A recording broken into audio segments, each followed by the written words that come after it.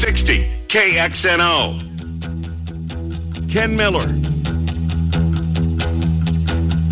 Trent Condon, Miller and Condon on 1460 KXNO.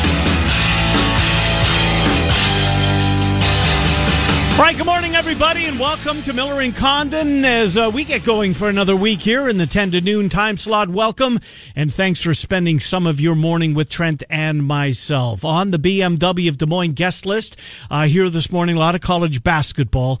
Up first is going to be Alex Halstead from CycloneAlert.com. Iowa State coming off an impressive win over a bad Texas team, granted, but they took care of business, and hats off to them for that. Nice win for Iowa State. Kansas tonight, big Monday, 8 o'clock ESPN. Alex Halstead on Iowa State, bottom of the hour. Kerry Miller from Bleacher Report will slide on in here at 11 o'clock. He's one of Bleacher Report's national college basketball writers. We have to move Rob Doster to another point in the week as his career is taking off and leaving us behind, but we'll get Doster at some point. So Kerry Miller at 11, and then Scott Dockerman from The Athletic, as we'll get another look late in the program at a topic that I'm assuming we'll spend a lot of time here to begin, and that's Iowa's victory over Minnesota. Terrific road win for the Hawks. And a lot to get to. Trent, how are you? I'm doing well. It's been a busy weekend, but ready to get going here again. It's going to be an even busier week as we got state wrestling getting started on Wednesday with the dual tournament, followed by the traditional state tournament Thursday, and we'll have play-by-play here on KXNO. So when will we have play-by-play? And what classes? It'll be Thursday morning, get started right at 9 a.m. with the first session of the whole tournament. On the traditional side, as I'll bring you the Class 3A first round and some of the consolation matchups. You'll be in here at about 11 o'clock when I finish up.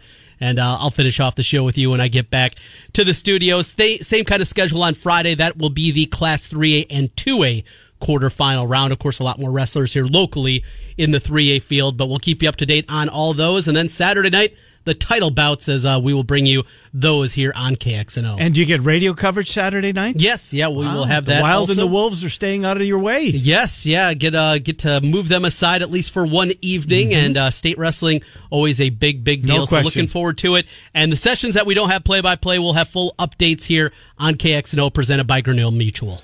Well, you will have a busy week, and then how long until these basketball? The girls up first the following week, or do they take a week off? There's a week off in between, so that week off in between, it'll be the beginning of sub-state play for the boys' side, regional play on the girls' side will be happening there, so we'll have some play-by-play happening, I think Monday and Friday next week, I think it is, on the boys' side. The girls' regional will be on Tuesday night for the Class 5A, the big class in the girls' side, and then girls' state the week after that, followed by boys' state. Away we go, Ken. Busy time for you, Trent, no doubt about that, and before we know it, we'll be into the month of April, and everything will be behind us. All right, lots of ground to cover. I guess, you know what, let's start with Iowa State, because I really thought that the fan base needed that, the team needed that, and they got that win on Saturday, and really, you know, they never gave Texas a chance. And this is a Texas team that has no offensive identity. They're just a bad basketball team.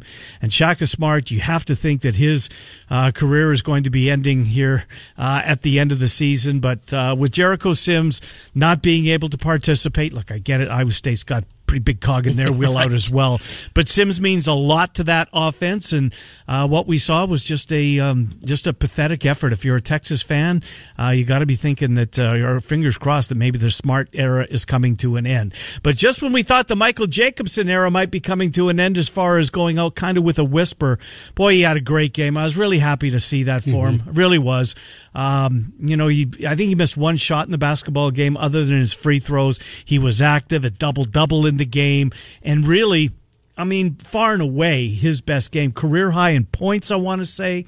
Good for you, Michael Jacobson. You weren't the only one out there, but certainly jumped off the box score because you hadn't had one of those this year. You know, and we really, at least I thought coming into the year, this was going to be, maybe not at the scoring level that we saw in the game Saturday, but this was going to be the Michael Jacobson that we saw throughout this year. And I was incredibly excited to see what they were going to be able to do playing with two traditional posts, playing with two big guys because of the depth they have there with Solomon Young coming back. And he's had a nice season coming off that injury. You know what he's really good at? Free throws. Yes. He's a really good... I didn't know that about him. The mid-range game has been really good, and that goes back... I remember back in November, and he's hitting some of those 17-footers. Like, there's a little bit of more range to his game, certainly than we saw early in his career. You couple with that Condon, and I thought they were going to be cooking with fire inside. This was going to be a team that was going to be really good with what they could do, but for whatever reason, just I don't know if it's their skill set matches up too well. They don't pass well with another big guy in there. Whatever it is, it hasn't worked this year with the two traditional big guys. Is it they're trying to pigeonhole guys that really aren't power forwards into a power forward role? Yep, I think so. There's plenty of at least theories of why it hasn't worked, but we know it hasn't worked out this year. You're right. Good for Michael Jacobson to go out, have a game like that, and maybe a precursor of things to come. We talked about this last week. The seniors that all of a sudden, guys either that are nice players have become great players their final 10 games or whatever it is of their career, or guys that have been inconsistent. All of a sudden, the consistency, the light bulb finally goes on. Let's hope that's the case for Michael Jacobson. Well, they both Jacobson and Young, they started out on fire. There was the first 13 points all came from those two guys before the guards started to get involved in the basketball game. But good for Iowa State. Beat Texas. Look, they should have beaten Texas when they were in Austin a couple of weeks, 3 weeks ago, whatever it was. They were the better team on the floor that day. Missed a couple of shots, a couple of bunnies from underneath the basket, didn't go down, and Texas found a way to beat them. But good for Iowa State. And now, I guess, as many have pointed out, there is legitimate hope that you can avoid the Wednesday night of the Big 12 basketball tournament, because the Big 12 ends on Saturday, so they start a night earlier on Wednesday, and that's the goal. I didn't think it was realistic when Halliburton went down, and I certainly don't expect them to win tonight. But they've got Oklahoma State, and they've got K-State left on the schedule before it comes to an end. And TCU. And TCU. That's a great point. And TCU, who is not as good as some thought that they were. That was a little fool's gold back in the month of January. They get K-State over the weekend, but before that, they lost 6 consecutive and 8 of their last 9 going into that game. Yeah, this is a team that certainly has gone back the other direction. I really like Bain. Mm-hmm. But that's about it on that team. There just isn't a whole lot of depth there. And what a weird circumstance for Jamie Dixon. A year ago. Well, he was gone. Yeah, he was taking the UCLA job. He was out of there. And how difficult has that got to be to recruit to now? That's just it, Trent. I mean, he played his hand. Yes, right. He really doesn't want to be there. It's his alma mater. He went home. He tried. He revitalized that program. I mean, TCU is as bad of a basketball program at the power conference level. But he took them as far as they could, I think. I think you're exactly right. And he knew that. He didn't want to have it fall into the same situation that it was at Pitt. He took Pitt to something that, at least consistently over that long of a period, they hadn't been in college basketball. But he hit that plateau, and then, well, you know what? Going 20-12 and getting around to 32, that's not good enough anymore. And the Wolves started circling, and he got his way out here. Tried to do the same and go to UCLA. Didn't happen. And now, is he going to be in that still looking this offseason? I gotta think so. Yeah, absolutely. I mean, I think he's, like you say, showed his hand during the offseason last year. Speaking of the coaching carousel that we'll be getting on here in just a couple of weeks, John Beilein. Yes. Going to be back on it, it appears, at least from a lot of NBA reports that Trent, are out there. Think back to when he made the move. He's leaving Michigan to go to the NBA. He's not an NBA coach. No. He's a college coach, for crying out loud. Wanted to give it a go, though. Yeah, I guess. Pure basketball. Yeah. Scratch an itch. He's not a big recruiting guy. You have to recruit, as you know. Yes, and he has talked about some of the shortcomings of recruiting and didn't like it, and he would not get into those murky waters. He was one of the coaches that stayed away at least as much as possible. Yeah, I don't even think he got close to that line. I really don't. So we'll see. Maybe his career is coming to an end. I don't know. Does he want to go older, back? Right? He's yes. 60... I don't know. He's older than me, I think. 67? Is that what it is? I'm trying to think of the reports from yesterday. And I was not floored by the report at all. I wasn't. I mean, you could see it coming. He's a college coach that tried to do the NBA. 67. There you go. Just turned 67. So now if you're a college program, I think this makes complete sense. Going back to Texas, where the conversation started, you know who the defensive coordinator at Texas is? Yasinich, the guy that revolutionized Texas, Michigan basketball. He went down to Texas and assistant for Shaka this year. Get the band back together. Texas kind of recruits itself. Yeah, maybe. age discrimination, Trent, and it's not age discrimination. I think it's legit. He's 67 years old. Right. You know, how's that going to fly? Anyways, let's get to Iowa. Do want to get to the Valley games. Saturday night was incredibly entertaining. Northern Iowa and Loyola. A.J. Green looked like he'd been in a fight, for crying out loud, and he was in a fight. That was a physical basketball game. That one kid, I can't pronounce his name. It starts with a new Ugake. He just guards him. He does a terrific job. Both of the Loyola games have been A.J. Green's biggest struggles this year. I mean, the three at the end, though, how good was that? I mean, you could just see it coming, right? Right. The script is kind of writing itself, and he knocks it down, but then Loyola pulled away. But Iowa yesterday on the road, up in the barn. Trent, so much ground to cover with this game. So many. I mean, Ryan Kriener, a career-high minutes.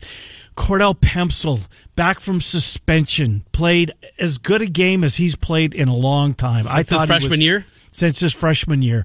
I thought he was terrific. Wieskamp, on the other hand, I mean, come on, you're better than that, Joe. Yes. I mean, you've got to fight for, I don't know what it is, but boy, that's not that he takes nights off. No. But he sure disappears. Well, he does. And we talked about the road splits with him compared to what he does in Carver. I mean, it's stark. It's that way for most everybody, but his is to another level. For a guy as talented as Joe Wieskamp, you can't have that happen. And he feels like he's in the similar vein of what we saw, from guys like Aaron White early in his career. Yeah. Now, later in his career, that got better, and certainly by his senior year, right. he fought through that kind of adversity. Jared Utoff never got to that level, though, where he fought through it. Roy Devin Marble early in his career. You physical with Devin Marble, you're going to take him out of the game. By his senior year, though, he was able to overcome those kind of things. Wieskamp still isn't there, and that is the big knock against him. The problem is, those guys that we talked about before in Iowa basketball, they had other talent around them. Right. They had other dudes. And short of Luka Garza, with no C.J. Frederick, there is not a whole lot of offensive firepower. So, speaking of C.J. Frederick, I've heard conflicting reports. I think I saw Mark Emmert tweet at some point that they're calling it day-to-day, but maybe this was just his assumption. This is how he was reading the tea leaves. It's they're calling it day-to-day, but it sure feels like it's longer. And I'm paraphrasing when I say that. That was on his Twitter. But a great win without him. I got to ask you about, because I don't want to forget about this, Luka Garza's fifth foul. Come on. Oh, that was awful. That was just a terrible call. Ball don't lie. Boy, that Twitter was... I must have seen that from, 10 people on Twitter. I follow a lot more. I saw from about 20. Did you? Ball don't lie. Because I was about to tweet the same thing, and I saw everybody already said it. And it was absolutely true, because that was an awful call. And the fifth on top of it. It was brutal. There was a couple of those ticky-tack ones that went against them. They let him play. That's the thing, Trent. At times. Well, certainly early in the basketball game, they were letting them kick the crap out of each other. Right. And then they kind of reined it in a little bit. But you know what? You're almost better off, I think, because you don't want the style of officiating to change midstream, right? If you're going to let them play early, then just keep letting us play, because I was able to get away with this early in the game. Now it's maybe not as egregious, and I'm getting a call. 24 points from Garza. He was excellent again, even in limited only minutes. in 28 minutes. That's because the key, of the foul trouble. right? And he was auto-subbed in the first half after he picked up the second. And I think that was the right move. I think so too. In that game, game, because Garza is a guy that doesn't really struggle with foul trouble. I think he fouls once every 13 minutes. He's on the floor. If there's normally a guy you can get away with, but he's going against Daniel Churu, who's about as good of a big as you're going to find on the other side. And because of that, the physical style. And was the elbow to Aturo the third or fourth? That was his fourth. Underneath the basket. Yes. That was one of them too, right? I mean, clearly there was and nothing they went back egregious. and looked at it. And it wasn't his elbow, it was... trapezoid. Yeah, it's trap, right, that got him. So... there's going to be those kind of games. Yeah. And these are the conversations that we've had about Iowa because of their limited depth. And you said it, Cordell Pemsel. Without him, they don't win that game. No, they don't. He was huge in that game. Connor McCaffrey didn't light up the scoreboard, but made, the free throw late was good. Him and Williams, the three was massive. Him and Williams getting after each other. Boy, I like this kid's game, Trent. He's got a little nasty in him. He really does. 7 assists, no turnovers, leads the country in assist to turnover ratio. Pretty good. He's a good player. Yeah, he's a smart player. People love to look at the negatives, and the 1 for 5. He's not a great shooter. He's good enough. He can get by. Last year when he was shooting 18% from 3 in Big 10 play, you can't get away with that. Shooting 33%, though, you can handle that because he does so many other things well. He started off the game playing power forward. And then when you could see early on this was going to be one of those Tucson games where Tucson was out of control. Yeah, he was. And he was fast. Yeah. And he's turning it over. Out of control. And the thing is, I mean, other guys have turnovers. Well, Evelyn, too. I mean, Evelyn's not great himself, but it seems like every one of Tucson's turnovers turns into a layup. Yeah. Or at least Evelyn, the defense can get back and get set up. And speaking of defense, after how poorly they've been on the road defensively, not this game. They came out and from the get-go, they were engaged. They were together. That's the way that they need to play defensively to have a shot to pick up road games. And they finally got another one to go with the Northwestern win. Of course, they have the non-conference wins against Syracuse and Iowa State. But, you know, you look at this schedule as a whole, a sigh of relief, I think, from Hawkeye Nation, because you heard it. Well, you got the split. You got what the you Fran needed. Fade was in full effect if you go back to last week, right? I mean, here we are. It felt like it was possibly going that direction. And now, you're back. Yeah. No more bubble talk. No more collapse talk. No. They're in. So Ohio State, then a break to Michigan State Tuesday. Yeah, and a good time, it feels like, for this team to get off their feet. And with that, can Frederick be ready by Michigan State? You mentioned that, and he didn't have a boot on at the game. Nope. I heard somebody say it was not the dreaded high ankle sprain. It was a sprained ankle, but the lower variety. Even if he can't go against Ohio State, I think at home Iowa can get that game. They're going to have to play well still. Still a very talented Ohio State Thursday team. night. Thursday night. Keep him off his feet. You don't play over the weekend, and then back Tuesday for Michigan State. A, dare I say, winnable game in East Lansing. I know there haven't been many of them, and there's been some ugly ones there. Yeah, I don't know. How about that collapse from Sparty Saturday night? Unbelievable. Whoa. Yeah, look, Maryland's 14-0 really good. run to end the game. I mean, well, we saw an 11-0 run with Iowa. You know, the two conference leaders that moved the needle kind of got my attention this week. I've been on Maryland, Yes, but I'm you not have. on Baylor. Yep. And Baylor kicked the crap out of West Virginia. Yes, I mean, they they kicked the crap out. Now, a week from... No, this coming Saturday, right? Kansas Baylor in Waco. Sign me up. Oh my! That's gosh. an early tip too, isn't it? I don't know the tip time. I thought I saw that it was. I'm surprised it didn't. I'm surprised it's not a prime time. It might be like 11, CBS 11, something weird like that. I'll CBS check. Probably here, has but, yeah. noon. Well, maybe not. Maybe on a Saturday they don't. Sunday, usually is their noon slot. But yeah, both of the conference leaders. Certainly grabbed my attention. Maryland was terrific. That was a fun game. Maryland, Michigan State. I know what it is. It is 11. Game day is going to be there. Are they? Like literally leading into the game. I wonder how that's going to work. I mean, you can't have Billis and the crew out not there. on the floor, no, because the teams want to move to warm up. I'm assuming. Sorry, guys, you can't use the middle of the floor. We're going to have a big television set up here. Wonder how they're going to do that. Should be fun to watch on Saturday morning. Yeah, the game's going to be terrific. Yes. No doubt about that. All right, so Saturday night, Northern Iowa, Loyola. Trent Loyola is legit. There's no question in my mind that they are. These two teams, both of the games that they've played this year have both gone to overtime. The Panthers picked them off at the McLeod Center, and then this past weekend, Loyola gets them in overtime as A.J. Green hits just a miraculous shot at the buzzer to send it to OT, where they'd promptly be outscored 11-2 in the game. But this is a good Loyola team. I'm convinced Northern Iowa's a good basketball team. Fife was once again Fife. He didn't miss a shot the entire game. Haldeman hit some big ones. Brown hit a couple of big threes at the end of the first half that were huge for them as well. Burhow was good.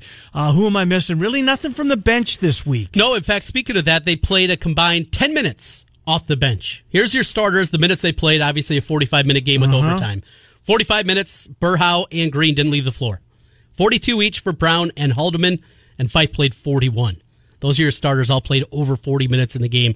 4 minutes off the bench for Dahl, 3 for Kimmons, 3 for Pickford, and Noah Carter, just under a minute. So the 4 that Fife missed, Dahl got those, and that was it. Yeah. Interesting. Were you surprised? Because I was, when A.J. Green, especially when we saw the replay from underneath the basket, where his face was Williamson. He didn't do it on purpose, but his butt landed on him and drove his face and his nose right into the floor.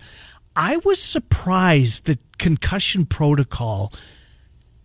I'm saying he was concussed. Yeah. I'm saying I'm surprised in college basketball because we seem to err on the side of caution, rightly so. When it comes to these things now, I was surprised that there wasn't even, to my knowledge, even the slightest kind of pause for to check him out a little bit, bring him over, or have somebody go out there and just check right away to see what happens. Yeah, it was one of those, and when they showed it, just wincing, like, oh man, how it was. No, I guess my mind didn't go to concussion when it was happening. I don't know. I just, for whatever reason, maybe that's just the football side of it, and that's just what you think about football-wise. But that never jumped in my mind, but it's a good point. Well, nothing not his fall, prevented his nose from going. I mean, Williamson's a big dude, and he landed with his butt right on the back of his head and drove his nose right into the floor, and he's got cut under his eyes, got a cut on the bridge of his nose. But look, he stayed in, made that 3, just unbelievable. But in the end, Loyola was just too much. Well, and now the Wiggle Room. And the Gentile looked really cool, too, by the way. Yes, it did. It was packed. It was a sold-out crowd there, and they were into loud. it. Yes, into it from the get-go. Saw a couple of cutaways to the students a couple of times. They were letting A.J. Green know that they were certainly there throughout the game. Great environment. That's what you love to see out of the MVC. If the MVC is and not... some prime time, too, 7 o'clock ESPN, too. It's not going to ascend back to the level that it was when Creighton and Wichita were there. Not just because of what those basketball programs are. I think really good, Trent. We overstate how good those programs are, though, overall. But the importance to them was the fan base. And St. Louis was spectacular when both of those schools were still in the Valley. You knew 5,000, 6,000, 7,000 Creighton fans were going to be there, and they were going to fill the building, not just for the session they were playing in, but they're going to go watch basketball. And same thing, the Wichita fans eventually got there. In their yellow and black, and they're going to take their section, and they're going to fill it up, and they're going to be loud. And then, do you remember the old day? I mean, the Enterprise, what was it? It wasn't the Enterprise Center at the time. The Scott Trade Center, right? Yep. Even the upper decks were wide, and the building was packed. It was a good crowd. You knew you were going to get that. The quarterfinal Friday and semifinal Saturday, so good with those back-to-back games. What the conference needs, first of all, is Loyola to continue to be solid, be a really good program, be Chicago, be what they hope for. When they initially picked Loyola, laughed at it, scoffed at it, said this is never going to work, and it's certainly worked. Seemed like they were settling, didn't it? And even the Final Four run aside, it's worked better than I anticipated. Valpo, though, is another small private school that doesn't have a huge fan base. And even if they get good and even if they win games, what they need more than anything, you and I to continue to bring the couple thousand they do, because it's a good-sized public school. But the programs that they need to really elevate are Illinois State. That is a school that has bigger enrollment than the University of Iowa, Illinois State. Is that a fact? It is a huge school. It is a big area there in downstate, in Normal. They need that program to hum along and, well, like when they had Cyrus Eldridge. I remember being at that game against UNI, the championship game, and they brought people. They need Missouri State to recover. They need Southern Illinois, another big public school. Those three, because of their fan bases, they need those three programs to elevate.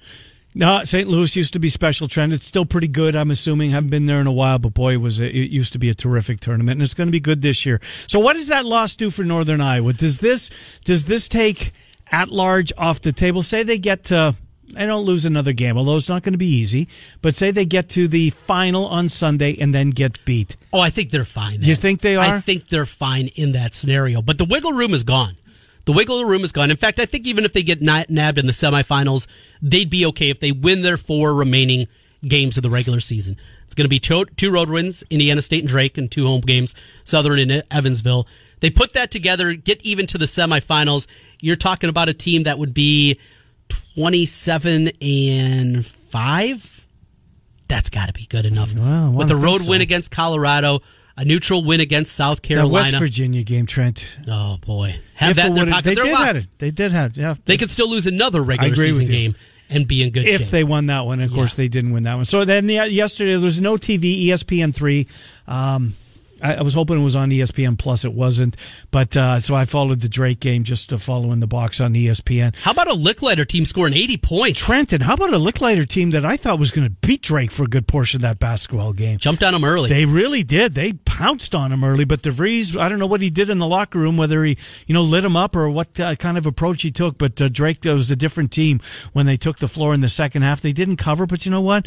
They got back to 7-7. Here's the thing with that, Trent. Look at all those teams in that clump at 7-7. There's 4 of them. 2 of those 7-7 teams are going to be playing on a Thursday night. Right. You're going to be playing Evansville, the 7th seed, and the 8th seed's got the 9, which more than likely be Illinois State, which that Illinois State team still has a little bit of talent on it. I know they've had a lot of injuries this year.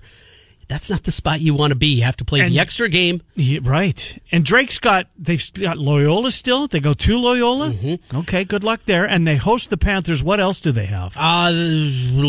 Bring Drake back up here. It's Valpo this week at home. Okay. So that's an important game. But they're going to be a slight favorite. But Valpo's a 7-7 team with them. This is huge. Then a road game at Illinois State. Okay, and they should win that game. But it's on the road, but they should win it. At Loyola. They're not going to win that game. And then the Panthers at home to wrap up. Tough game, man. It's really, really difficult there. And the other really difficult part, if you fall, especially if you're in the 8-9 game, you play Wednesday night, and you come right back around noon against the number 1 seed. No, Thursday night. Or Thursday night, yeah. Right, and then noon against the 1, absolutely. That quick turnaround is incredibly difficult for those 8-9 seed, whoever wins that game, and that's what you could be facing if you're Drake. Yeah, you play. Yeah, it's not going to be easy. So, tiebreakers. Well, look at Drake's 2 final home games, right? Valpo, huge, yes, for the standings. So we could get to February 29th, and Northern Iowa might be playing for a title, and Drake might be playing for an opportunity to avoid Thursday night. Could be a lot on the line in that game. And we know the Deuce has it, right? ESPN 2. That one moved. Have not announced the tip time yet as far as I've seen. I've seen it at 6 o'clock, but then when ESPN 2 picked it up, did that mean it stayed there? I haven't seen. We will get back into Iowa State. We're going to do that with Alex Halstead coming up. They are on the road. The Cyclones are tonight. It's Big Monday. Into the fog they go. Kansas playing very good basketball right now. Iowa State gets 16 points from the Jayhawks. Is that enough? 16. I would probably lay them right now if I had to make a bet. I think I would too. Even after winning again by 29 points. Texas is really bad, Trent. They have nothing offensively. There is nothing that they can do on that end of the floor. Kansas does have some guys offensively. Yeah, you think? They can score. Alex Halstead next. We take you until noon. College basketball from a national perspective with Kerry Miller at 11 o'clock. He will join us. Bleacher Report for Kerry Miller. By the way, Rob Doster, who's normally in that spot, he's going to have to pick another day of the week because he's got himself a new gig. Yeah, he's working with Jeff Goodman with Stadium Online, where they're going to be doing some television work here on Mondays, and he gets to fly into Chicago. Every Monday he flies to Chicago? Yeah, every Monday. I don't know if he's going Sunday night and getting in on a red eye, something like that from his New Jersey stomping grounds, but Doster will still join us, don't worry, and for the people that want us to put his feet to the fire a little bit with his comments. Oh, he had nice things to say about the Hawks after the game yesterday. He did, yes, he did, but we'll still talk to him. Yeah. And Doster's always good to give a hard time to, too, and he can take it well. No, and I'm happy for him. He's a good kid, and he's one of the risers in the business, and Stadium, so that will be Stadium.com TV with Goodman? I believe so, yeah. And I don't know if they have any offshoots, if... I don't know either. An NBC Sports affiliate picks it up, anything like that. But when we get Doster on, we'll get all the details. We will talk to Alex Halstead next. We take you until noon. Miller and Condon are on Des Moines Sports Station 1460 KXNO. And now on 106... It's Northbrook, Illinois. Ken Miller, Trent Condon, Miller and Condon on 1460 KXNO. And now on 106.3 FM.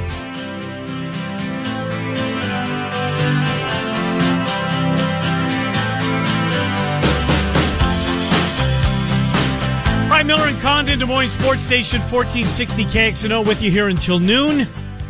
In the 11 o'clock hour, Kerry Miller from Bleacher Report, Scott Dockerman from The Athletic in about an hour from right now. But right now, he's Alex Halstead, 24/7 Sports, CycloneAlert.com, as we look back to Iowa State's thumping of Texas this past weekend and a look ahead to tonight as they will be on Big Monday. Kansas shares the floor with the Clones tonight. But let's go back first of all. How are you, Alex Halstead?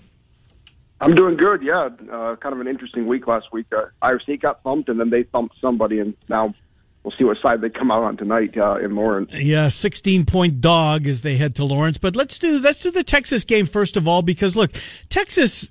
They are so challenged offensively, but Iowa State never gave them a chance. And, this was a team that was inferior to them, and it's not like they played down to them.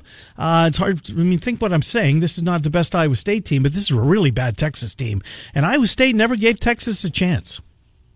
Yeah, obviously, Iowa State was helped a little bit with Jericho Sims out, and Texas is dealing with some injuries, just like Iowa State's dealing with the major injury of Tyrese Halliburton lost for the season. So they're both playing a little bit shorthanded, but, Shaka Smart said even after the game that, he thought Iowa State really played a lot harder throughout the entire game, but also he said they confused them at times with switching a lot of their stuff. And so I think Iowa State, even if Texas is, is going to struggle here down the home stretch or whatever they might be in the bottom half of the Big 12 with Iowa State, you still saw Iowa State play really well. And for a full 40 minutes, really, for the first time in, maybe a while and maybe in conference play, they played well from beginning to end. And I think that was probably the thing that really stood out was just that they played well from the beginning to the end. And it was really the upperclassmen, Michael Jacobs and Solomon Young, had their, not I would say best game for Solomon, but, collectively their best games together. Mm-hmm. And then Prentice Nixon stepped up in a different way. So a really good effort for them. And I think it kind of shows that, after getting beat by 29 last Wednesday at Oklahoma, that they can still bounce back and that there still are some winnable games in this back half of the Big 12 schedule. We've talked about the fan base a couple of different times, and I've told Ken, I think I told you, Alex, I was surprised some of the negativity, just how deep it has gone from Cyclone fans. There's always going to be the lunatic fringe, the people that are always on edge, but it's gone a lot deeper with that and some of the vitriol going towards Steve Prohm. And it's not him as a person. I think everybody likes Steve Prohm. He's just such a nice guy, but this basketball program looking for the second time in 3 years of not making the big dance. What did Saturday's win, if anything, do to the fan base, at least to calm some of the nerves that are out there and the frustration, certainly, that is there? Yeah, I think, a big thing is just, fans don't want to see them lose at home to teams like right now, like Texas and TCU here in a couple weeks. Those are still games even without Tyrese Halliburton. The fans, I think, expect is maybe a different word this season, but they still think Iowa State should win those games at Hilton Coliseum. Obviously, Hilton in recent years has not been what it was, even a few years before that. So there's been some frustration with not winning as much at home, and obviously the season as a whole has been frustrating for fans. But I think fans still have the expectation that they should be competitive in these games and, win some of these games down the home stretch. Now, tonight, like Ken mentioned, you're a 16-point underdog on the road against Kansas. But you come back home Saturday against Texas Tech, and they just lost at Oklahoma State. You still got TCU at home. You go to Oklahoma State and Kansas State. Those games are winnable. The talk Saturday was that, this team can still potentially, because of how much the bottom half of the Big 12 is struggling, they could still finish sixth in the conference. And so that keeps them out of Wednesday in Kansas City. And so that's kind of what Steve Prohm and Michael Jacobson talked about after the game. And so I think as much as fans are frustrated, I think the win Saturday doesn't heal anything, but it makes them feel a little bit better, and it doesn't help going to Lawrence tonight. But if they can win some games here in the back half, I think fans at least feel like this team did just completely fall apart. I couldn't agree with you more, and I think that has to be the goal, and I think it's a realistic goal at this point for based on what you said. The bottom half, the Oklahoma State's still out there, K-State's still out there, TCU is still out there. Sure, West Virginia's going to be difficult. Sure, tonight Kansas is going to be a tricky spot, putting it mildly, because Kansas playing pretty good basketball right now. But that has to be the goal, to avoid Wednesday night in Kansas City and begin tournament play on Thursday. I think that would be a win for this basketball team. So everybody played except Zion Griffin. Prohm emptied out the bench. What was behind that? Yeah, I guess he was asked after the game, and he said two words: coach's decision. So that's about it. He's not injured, so it's just Prohm decided not to play him in that game. Like you said, it obviously became a clear question once he emptied the bench with the four walk-ons, and Zion Griffin still didn't play. And it probably goes back to a couple of weeks ago, when there's the game that Terrence Lewis didn't play at all, and tried to ask after the game if it was his injury or whatever, because he had been a little banged up and at one point in the season had a boot, and he said no. So that was obviously a coach's decision as well. So between Terrence Lewis and Zion Griffin, I think there's just different things Prohm's apparently working with and working through behind the scenes. Obviously, Lewis has played considerably, more consistent minutes the last week or so since Tyrese has been out. So, he seems to be kind of out of that doghouse, but maybe Zion Griffin has replaced him in there. Yeah, sure looks like it. It's absolutely crazy, certainly, the path for him. And, Terrence Lewis never got the minutes yet. He stuck around for his junior year. Are the rumblings, though, that Zion Griffin going to be looking for a new destination after this year? Yeah, I think, you always have to look to that, especially in this day and age of college basketball. He didn't play much last year, and that was a lot because of his injury right before he arrived at Iowa State last year. But now this year, I think he came back obviously thinking he could play more. His minutes have been inconsistent, and now it seems to be maybe more internal than anything. So I think that's always something on your radar, whether it's him or Terrence Lewis. But it'll be interesting to see how this kind of offseason goes, because, right now, obviously you still have to wait out the decision of Tyrese Halliburton as well. But, they could have some scholarships to work with and look at the transfer market to try to see if they can quickly improve their roster for 2020 and 2021. A louder cheer at Hilton when Schuster scored or Booth? Which one of the two walk-ons? Yeah, I mean, every team's got one of those, right? Every fan base has one of those walk-ons that they watch, that they root for, that they hope that gets in the game. Then when he does get in, the place goes bonkers. And it certainly seems like Booth is that guy. Yeah, it was probably Booth, especially because of the shot. Prohm joked after the game that it was a really tough shot. I think he had a hand in his face, just kind of threw it up, and it went in. So that was the one that really got the bench going. Tyrese was going crazy on the sideline as well. So you've had a good showing in the Big 12 when you're able to empty your bench with your walk-ons. It's not very often that in a conference game you get to put all 4 walk-ons in with more than 2 minutes left. So Caleb Grill hit another shot. Hit a couple of shots the game before against Oklahoma. Feels like he's at least becoming more comfortable in that role. You see a sign of things to come. What do you think he can become in the Big 12? Yeah, that's the hope, is that he's starting to gain some confidence. We talked to him last week, the day after they got back from Oklahoma, and he said he's just trying to. I mean, Prohm's basically told him just go out there and play and stop thinking so much. And I think that's one thing with him is his confidence has been kind of down, I think, a little bit this year because he's been putting a lot of pressure on himself to produce. And now I think he's in a situation where Tyrese is out for the year. He's roommates with Tyrese, but so try to get some advice from him. But Tyrese is out for the year, and his minutes are going to increase. And Prohm has just said go out there and do whatever. And so I think that's probably helped him just play a little bit more loose. And you've seen him make some threes, but I think the hope from fans would be like the best case, and I don't think it could become this because we've seen what Matt Thomas has become. But I mean, the best case is that you saw Matt Thomas struggle his freshman year, though he produced more than Grill has. But eventually, he slowly but surely kind of came along and developed into a really good player. And that's asking a lot of Grill, seeing that Thomas is now with the Raptors and actually playing with them. So I'm not saying it's going to become that, but I think something like that, or you look at Nazmi Long struggled as a freshman. I think people are hoping that he could still kind of develop into something in the next couple years, even though maybe his freshman year hasn't gone quite like he wanted it to.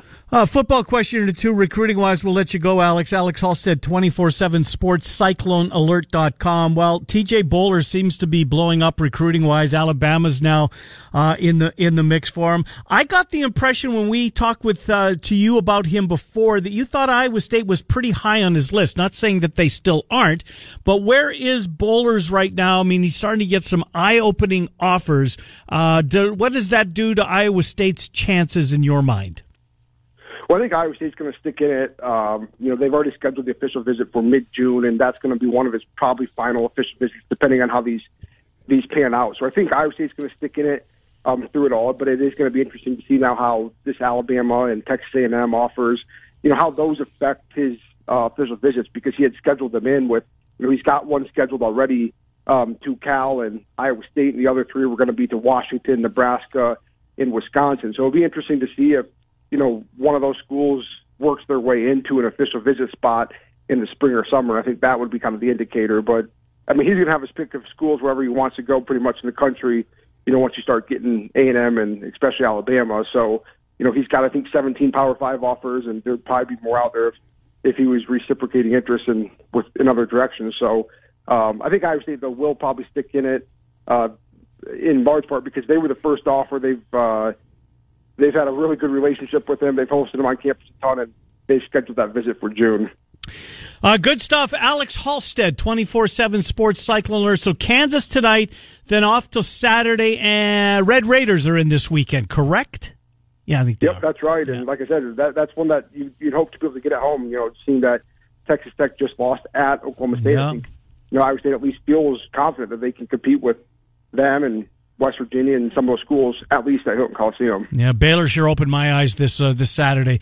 I mean, they hammered West Virginia. I thought West Virginia would give them nightmares, and I haven't been on this Baylor team for whatever reason all season long. I just don't buy them. Maybe I'm wrong on this team. They certainly looked like world beaters this past weekend. Yeah, we'll find out. I think Saturday it is Baylor, Kansas, and if Baylor can get by Kansas, they're going to potentially be favored to run the table in the Big 12, and that would be quite a story for them. No doubt about it. Alex, thank you. We'll talk to you next week. Appreciate it. Yep, thanks, guys. Good to talk to you, Alex Halstead, CycloneAlert.com, 24/7 Sports. More likely, of the 2 ranked they got 3 home games. Iowa State does. TCU, unranked, obviously. Right. Texas Tech and West Virginia, the 2 ranked teams. More likely win of those 2. Of those 2, I guess. Boy, I don't know.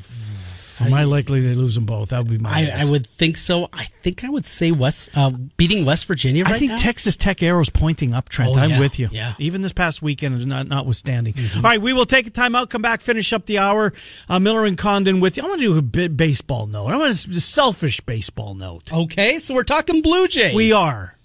With one of my all-time favorites who passed away this weekend. Yeah. Boy, he was good. Tony Fernandez. Miller and Condon with you until noon. 1460 KXNO and now on 106. Get Hope. HopeLawFirm.com.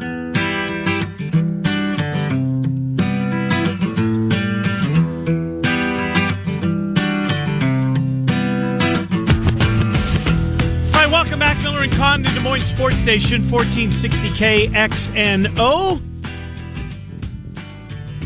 With you here until noon. Kerry Miller, Bleacher Report. Kicks off the 11 o'clock hour. Scott Dockerman at about 11:30. So Tony Fernandez, who was as graceful a defensive shortstop as there was in the 80s. I mean, Ozzie Smith wasn't bad. But in the American League in particular, Tony Fernandez, my 3 favorite Blue Jays of all my fandom, which certainly isn't what it was. Dave Stieb, number 1. Okay. Who was so good. I love watching Steve pitch. Robbie Alomar. Mm-hmm. And Tony Fernandez, who was just a gifted defensive shortstop. Lanky, yes. Big, tall, absolutely. Could range to his left. Yep. The way he flipped the ball.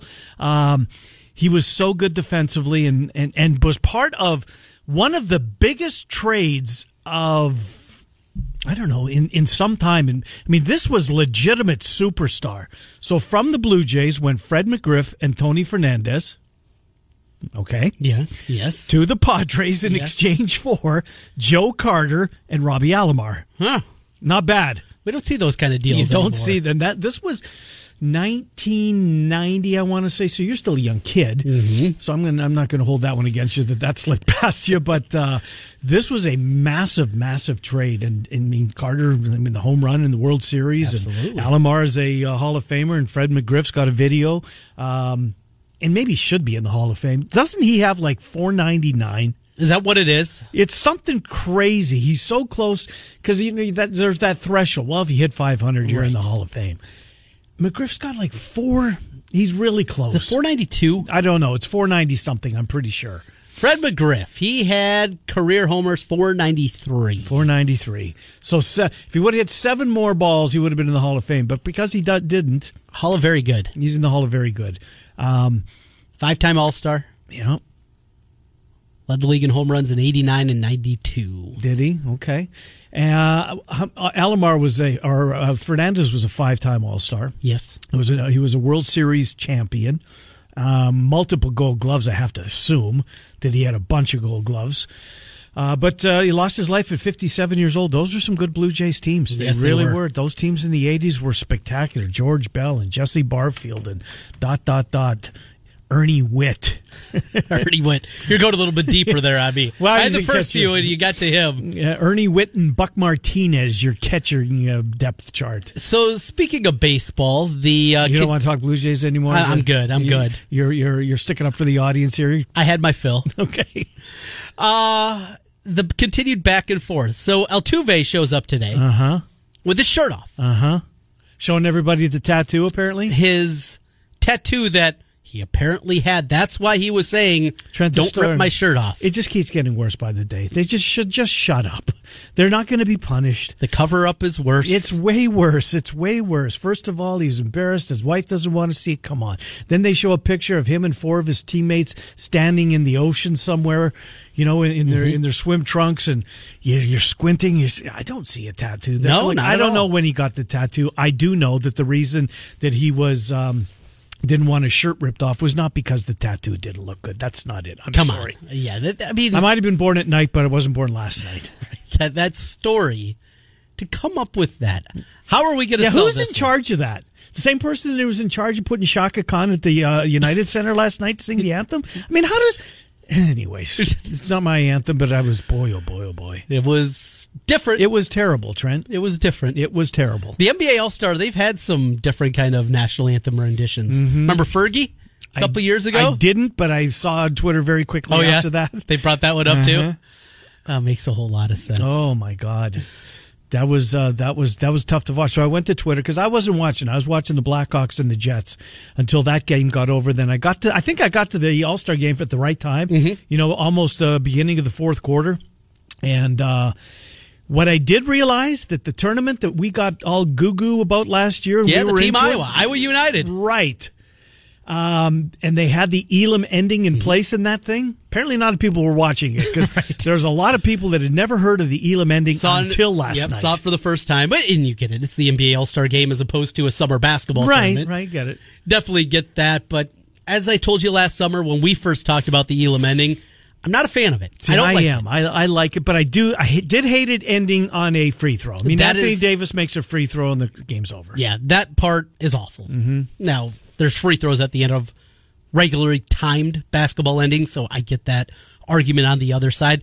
The other reason, and the biggest one for me, think of buzzer beaters. Yeah, it's out of the equation. Buzzer beaters are, to me, the embodiment of everything basketball. And sitting as a youngster in your driveway, 3, 2, 1, and you hoist it, and the shot goes in.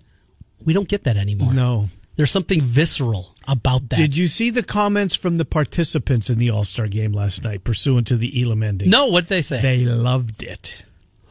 Loved it. Because you can't not have the free throw at the end. Because then every time it you're right. They would just hack them. Right. And just, all right, take it out. So you can't take away that element that leads to a pretty dull ending. Make a free throw and the game's over.